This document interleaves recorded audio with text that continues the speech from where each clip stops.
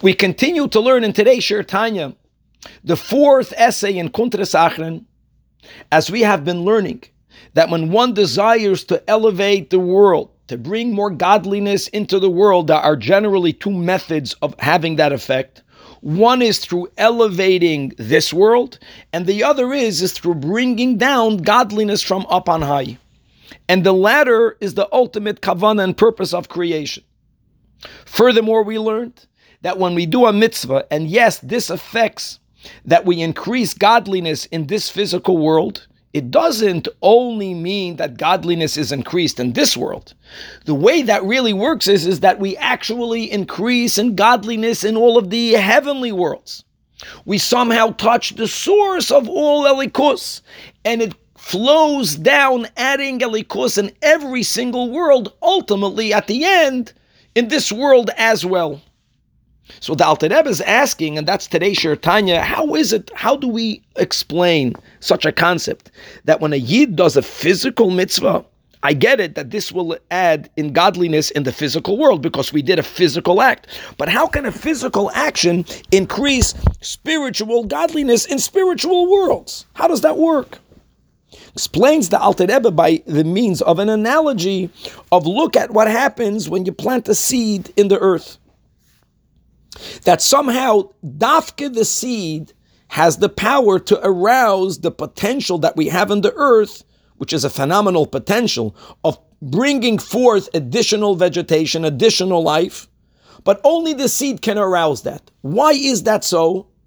So here the Alter Rebbe explains the following, that when you take a thing and you strip it away from all its externalities, you strip it away from all its attributes, you strip it away from all its characteristics, what you have left, what remains, is something which is the closest to its source. Like, for example, if you take a child, by a child, if all else fails, if nothing works out, then naturally the child goes back to the parents. Take a seed. The seed is most dissimilar to the apple tree and to the apple. It doesn't share any of its external characteristics at all. So dafke, because the seed is so externally distant from the apple and from the apple tree, so ironically, the seed is somehow the closest to the source of the apple tree. So when you plant the seed, in other words, when there is an initiative from the seed, by planting it in the ground, dafke this will stimulate the source to bring forth again its koyach of vegetation, to bring forth its vegetation. Same thing when it comes to mitzvahs. The physical straps of the tefillin, the physical esrig, is the most dissimilar to godliness in the world of Atzilus. And precisely because of that, what is closest to the source of all of the mitzvahs, using the terms we already mentioned in brief before, what is closest to godliness in the world of Tohu, what is closest to Shem Sag, dafke the physical. Externally, it's the most similar, which means that it is the closest to its source. So when a Yid puts on a pair of tefillin, when a Yid shakes the lulav, dafke this stimulates godliness of this highest world of Tohu.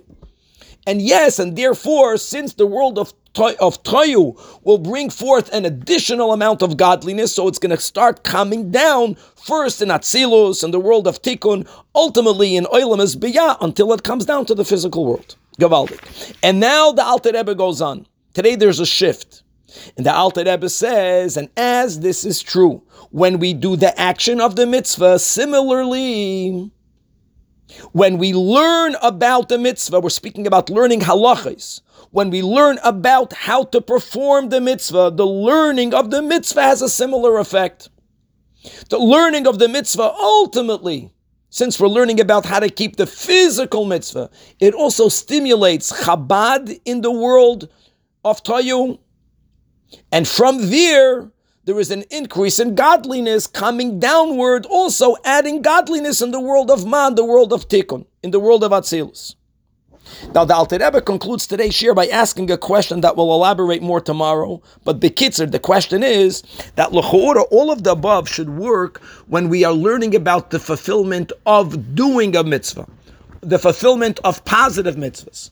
But when we are learning about that which we should not do, when we are learning about the negative commandments, particularly the negative commandments that are not common, l'chu'ura, we will also need to explain further how does that also somehow touch and stimulate the Chabad of Sag, the world of Tayu. L'chu'ura, that should only happen either when you do something positive or when you learn about doing something positive. And we'll elaborate better tomorrow the question and start introducing